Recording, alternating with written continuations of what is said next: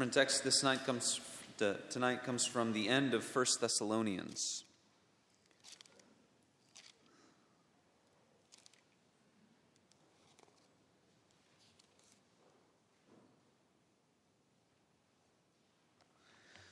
Verses 23 and 24 of chapter 5. Our catechism lesson is number 38 in the shorter catechism. That's on page 872, the back of the red. We can read that answer together.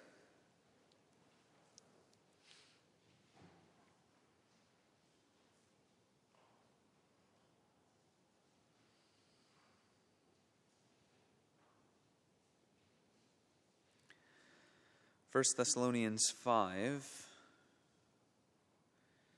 verse 23.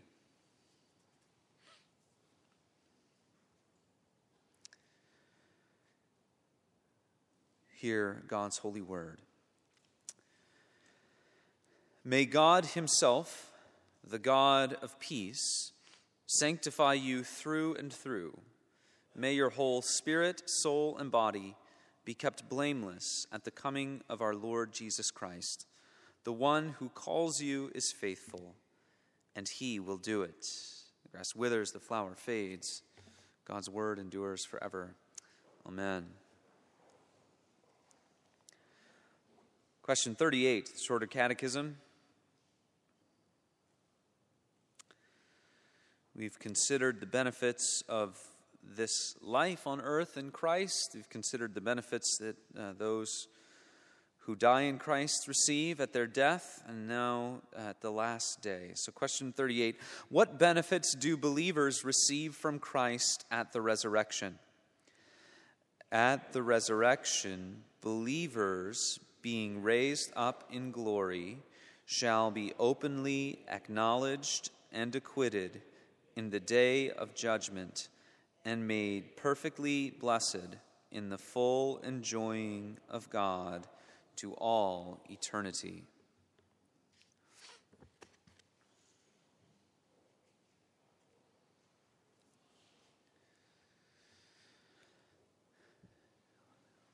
It was Friday afternoon, and I had kind of a double lesson.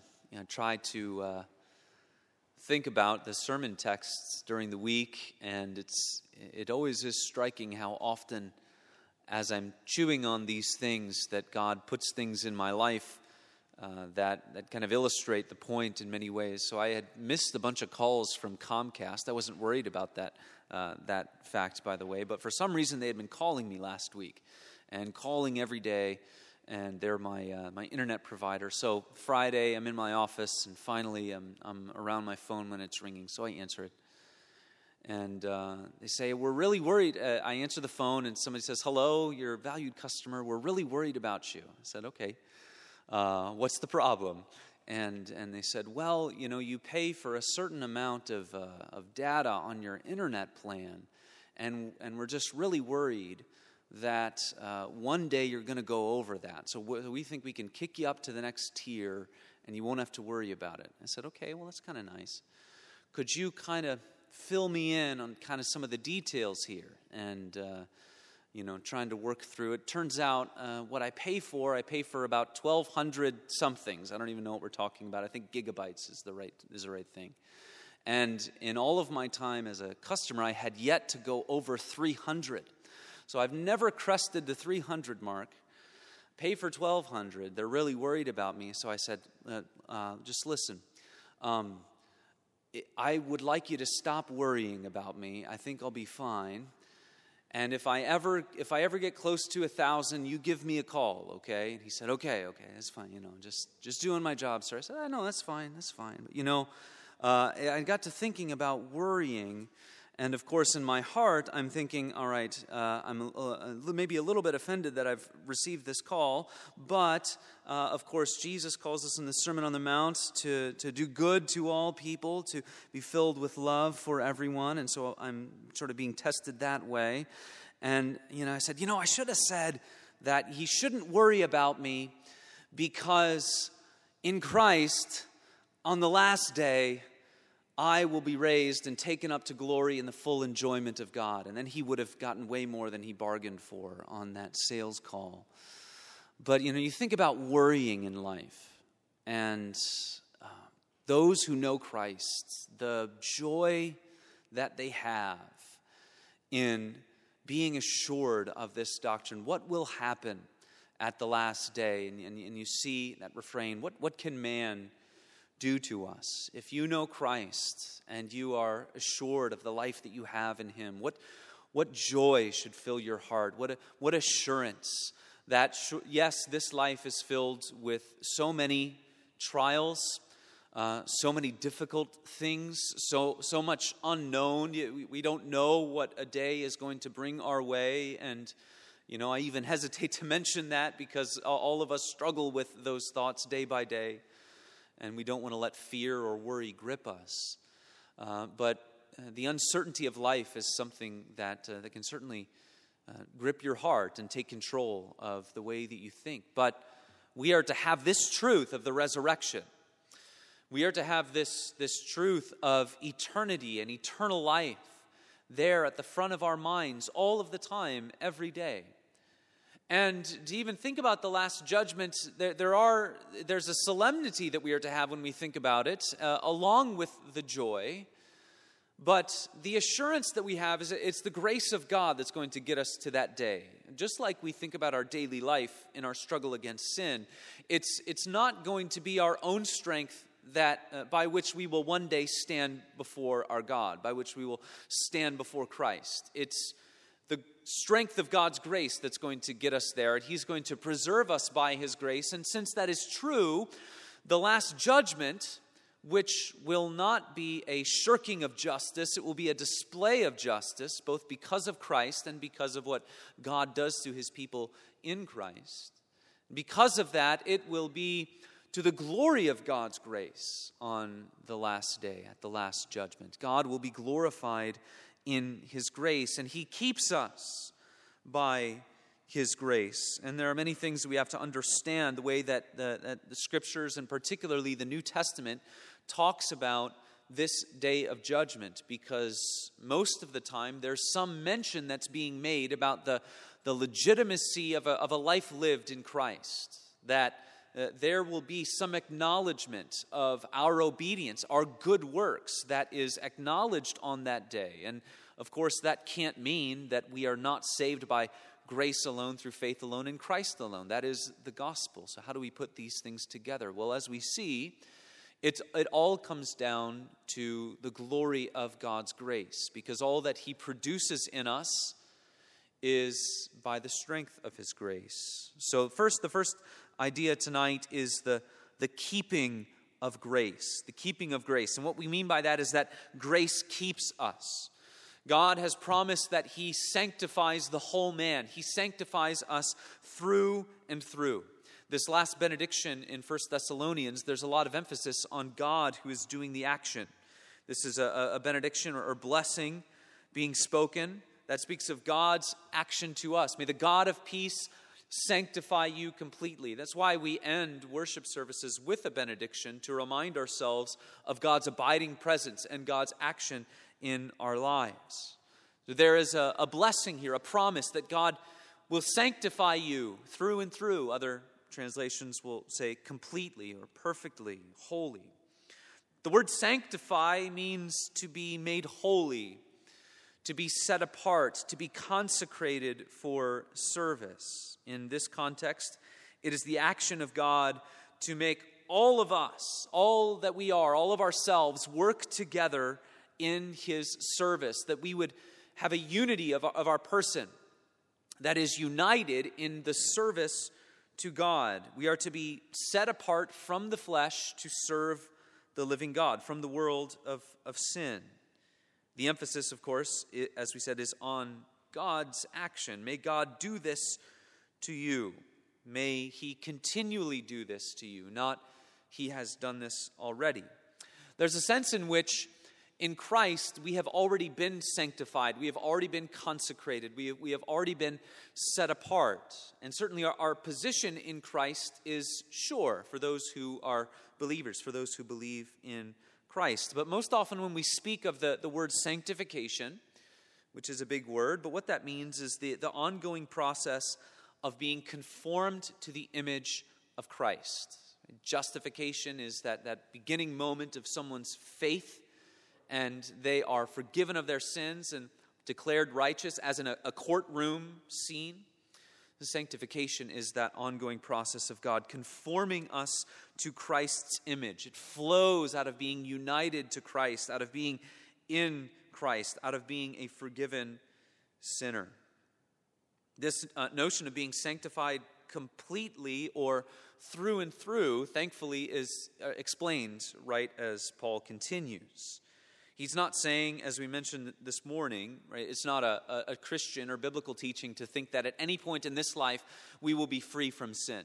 We will never be fully free from sin. We will struggle against our flesh our entire life. But what it means is that God will unite us in some way and to varying degrees, but He will unite our persons in service to God.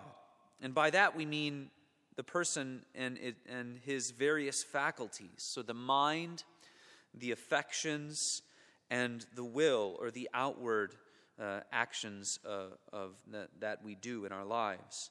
We see this in the way that Paul speaks of the spirit and the soul and the body. May your spirit and soul and body be kept and be made blameless at the day of Christ. What is the difference there between the spirit and the soul? That seems like a weird thing to distinguish, to say that we have spirits and souls, because we would generally use those interchangeably. Well, here, this is the distinction between the understanding, the mind, the spirit is the mind, and the soul is the affections. So what Paul is saying here is that our understanding, what we know, our hearts, what we love, and our wills, what we choose to do, are going to be united in the service of God by God's grace. He is going to do this work in all true believers. A great verse to commit to memory that speaks about this very thing, is from Psalm 86. It says this: "Teach me your way, O Lord." Many of us know this verse.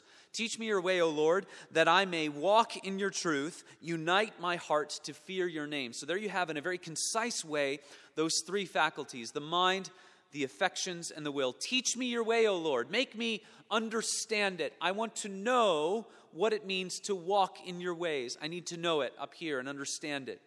Teach me your way, that I may walk in your truth, that I may live according to your law, to your commandments, to that which you say to do.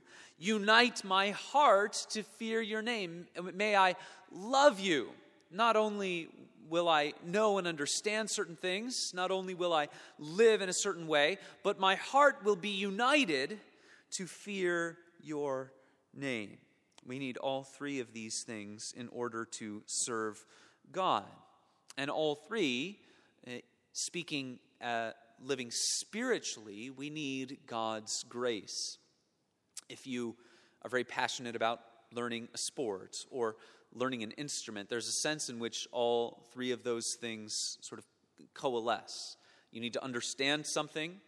You need to have the underlying passion to sort of fuel your practice or your pursuit of that thing, and it needs to manifest itself outwardly. There's a way in which you can see that in many different things that we learn or take up in this life. But when we're speaking spiritually, it all will happen by the grace of God. It comes from the strength of God's grace. And we need to keep that in mind every time we come to a positive command in the Scriptures about our fight and battle against sin. We are called to live in a way that puts the deeds of the flesh, the old man, to death, and puts on the new man. And we are commanded to do that. So Romans chapter 8 says this: "If you live according to the flesh, you will die. But if by the Spirit you put to death the deeds of the body, you will live." Notice that the command there is for you to put to death the deeds of the body, but it is by the Spirit. You're doing it, but it is in the strength of another. The book of Colossians says this: "Put to death, therefore, what is earthly in you." You, put it to death, kill it. sexual immorality, impurity, passion, evil desire, and covetousness, which is idolatry. On account of these, the wrath of God is coming. In these you too once walked when you were living in them, but now you must put them all away: anger, wrath, malice, slander, and obscene talk from your mouth. You put these things to death. But how? Well, it's by the grace of God, as we mentioned. Titus 2, the grace of God has appeared, bringing salvation for all people, training us to renounce ungodliness and worldly passions and to live self-controlled, upright, and godly lives in the present age. So often we think about the grace of God as cleansing us of our sins, and certainly that is a central part of what God's grace does for us. But here the grace of God trains us to renounce ungodliness and worldly passions. Grace trains us to live self-controlled, upright, and godly lives in the present age. In other words, we day by day live and breathe God's grace. It is not just that grace saves us and then kind of exits the picture and we try to live according to our own strength. Grace has an abiding presence with us. God is pouring out his grace upon his people. And that is why we can speak of the covenant of grace, because a covenant is a vital, ongoing relationship with our God. There's a communion that we have with God, and that covenant is filled, it overflows with God's grace. In the Garden of Eden, it was the covenant of works, that Adam's arrangement was to be obedient, and so long as he remained obedient, he was in a right standing with God. The covenant of grace is that we are forgiven and that God looks upon us with kindness, with love, with compassion as his people whom he has saved. And grace overflows in that covenant relationship. We live and breathe off of grace, and by grace we're forgiven. By grace we are built up and trained to live according to God's ways. It keeps us. What is the effect of God's grace? How does this doctrine, the first of the keeping of God's grace, second, the effect of God's grace, how does this truth, that grace has this abiding presence with us and that it trains us, we are sanctified by God's grace, and as God's grace is given to us, we are then strengthened to put to death the deeds of the body. How does this connect to the doctrine of the resurrection? How does it connect to eternity? How does it connect to the last judgment? The catechism answer that we've considered tonight, or we're considering tonight, speaks of what will happen when Christ comes to judge the world at the last day. And it's probably unavoidable to wonder at times what that day will be like. We often worry to what degree our own lives will be evaluated. We understand that we are far from perfect, and nobody likes to be scrutinized in any way, or to go in for work performance, job performance evaluations is something that most people dread. And so we worry to what degree our own lives will be evaluated on that last day. Well, there are things that should cause us to think about these things with great seriousness and solemnity. And there should be cause to take great comfort in certain truths as well. And the first is a point of comfort. The last day, Christ will be our advocate.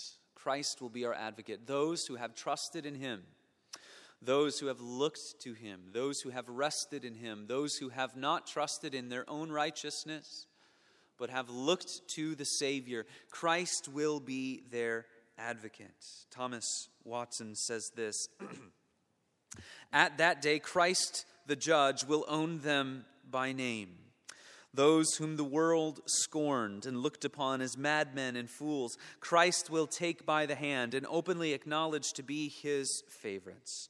What is his confessing of men but his openly acknowledging to them to be precious in his eyes? Christ as judge will plead for them. It is not usual to be both judge and advocate, to sit on the bench and plead, but it shall be so at the day of judgment. A great comfort that we have is that the one who is rendering judgment upon all people is the same one who is now interceding for those who trust in him. We ought to take great comfort in that. And we take great comfort that Christ is not going to change his or exit the offices that he has occupied since the cross and the resurrection. So there will be mercy, there will be grace, there will be forgiveness that is magnified and shown and manifested at the last day. So Watson goes on to say, Christ will plead his own blood for the saints. These persons I have purchased, they are the travail of my soul. They have sinned, but my soul was made an offering for their sin. Why did Christ die? So that he might, Ephesians 5:27, so that he might present the church to himself in splendor, without spot or wrinkle or any such thing, that she might be holy and without blemish. Our hope is that work of Calvary that cleanses us and purifies us, that Christ might present the church to himself, Ephesians 5, perhaps even an allusion to the last day. Because of this, we are to live the way that Paul speaks in Philippians 3. He says there's many things that you may trust in the world. Many temptations to say, well, I can place my trust in this or in that. Paul says everything that you might consider advantageous to you, whatever you think might be something that you might bring to God in your hands, it is all rubbish. Throw it away and labor to be found in Jesus Christ. Above all things, run to Christ and remain in him and trust in him. You are to live that way, knowing that to be in Christ is your ultimate and final hope for salvation. It causes us to say, as we consider the last day, what will be our comfort? Our comfort will be being found in Christ. And so we live our lives trusting in him, believing the gospel, not abandoning the faith, always trusting in our Savior. We should be like Paul, to say whatever we might be tempted to think would be a shred of our own righteousness, throw it away. Don't trust in it. Believe the promises of the gospel. Run to Christ and be found in him. Always. At the same time, the reality of our faith and life will be acknowledged as we see this idea of blamelessness, which seems to speak of not just the fact that we are forgiven by faith, but that there has been a reality of a life lived that has been produced in believers. As we live in faith, this means the continuing work of the grace of God, as we have been mentioning. So Philippians 1 verse 9 says this, "It is my prayer that your love may abound more and more with knowledge and all discernment, so that you may approve what is excellent, and so be pure and blameless for the day of Christ, filled with the fruit of righteousness that comes through Jesus Christ, to the glory and praise of God." Let's unpack that a little bit. Paul prays for the Philippians, and he prays that they may be increasing in love and knowledge, so that they may look upon and approve the things that are excellent, so that there would be a purity and a blamelessness that accompanies them for the day of Christ. And then he alludes also to the fruit of righteousness that comes through Jesus Christ. Fruit of righteousness. There's allusion there certainly to the life that is lived in Christ. It comes by being united to Jesus Christ. There is a reality there. As you believe in Christ, as you believe the gospel, God is working his grace in you. And what does it produce? It produces fruit. All of those who are justified will be sanctified. We need to understand how those are distinct, but how they are inseparably connected. Once again, we'll return once more to Thomas Watson. He says this: Christ, speaking of the last judgment, Christ will mention before men and angels all the good deeds the saints have done. I was hungry, and you gave me something to eat. I was thirsty, and you gave me something to drink. You that have wept in secret for sin, that have shown any love for Christ's name, that have been rich in good works, Christ will take notice of it at the last day and say, well done, good and faithful servant. He himself will be the herald to proclaim your praises. Thus it shall be done to the man whom Christ delights to honor. Acknowledged and acquitted. There is some acknowledgement of the life lived. There is a exaltation of God's mercy and grace in Christ, and it will come down to those who have wept for their sin, who have trusted in Christ, who have sought to live in a way which magnifies the glory of Christ. But both of these things, both of the mercy and grace that is shed upon believers and an acknowledging of a reality of faith and life, will be understood by all as a work of God's grace. We'll look at all of this, and as we see in the Scriptures that Christ acknowledges the reality of a life lived for believers on earth, that they were not fake. They were certainly not perfect, but there was a richness in good works. There was a zeal, a desire to honor God. But everyone who's assembled on that day will understand that this was because of God's grace. It wasn't because of our strength. It wasn't because of our ability. It was God working these things in us for His glory. Heidelberg Catechism, Lord's Day 24, says this: do our good works earn nothing, even though God promises to reward them in this life and the next? It says this: the reward is not earned, it is a gift of grace. Later on, the Catechism says, by His grace, He crowns His gifts. It will be understood that day that as God's people, as everything is set before everyone who has ever lived, that as it becomes clear that God's people lived in a distinct way, that they lived differently, what everyone will understand is this was the work of God's grace. And that's exactly what Paul is saying in 1 Thessalonians 5. The blessing and the benediction, may the God of peace sanctify you completely, because without God doing that, building you up in spirit and soul and body, it will not happen. And so as we look at our own Christian life, considering the last day, we look at it and understand that we need to have continual reliance upon the God of peace. Every day is an exercise in humility, to rid ourselves of self-reliance and to look upon the God who works all of these things in us. Then as we close, we see the effect of God's grace, the keeping of God's grace, the effect of God's grace, and the glory of God's grace. What should we rest in? Will we rest in the surety of what God will do? Verse 24 says this: the one who calls you is faithful, and He will do it. Verse 24, just a very simple affirmation that Paul says, may God do this to you. May He sanctify you completely, spirit, soul, and body.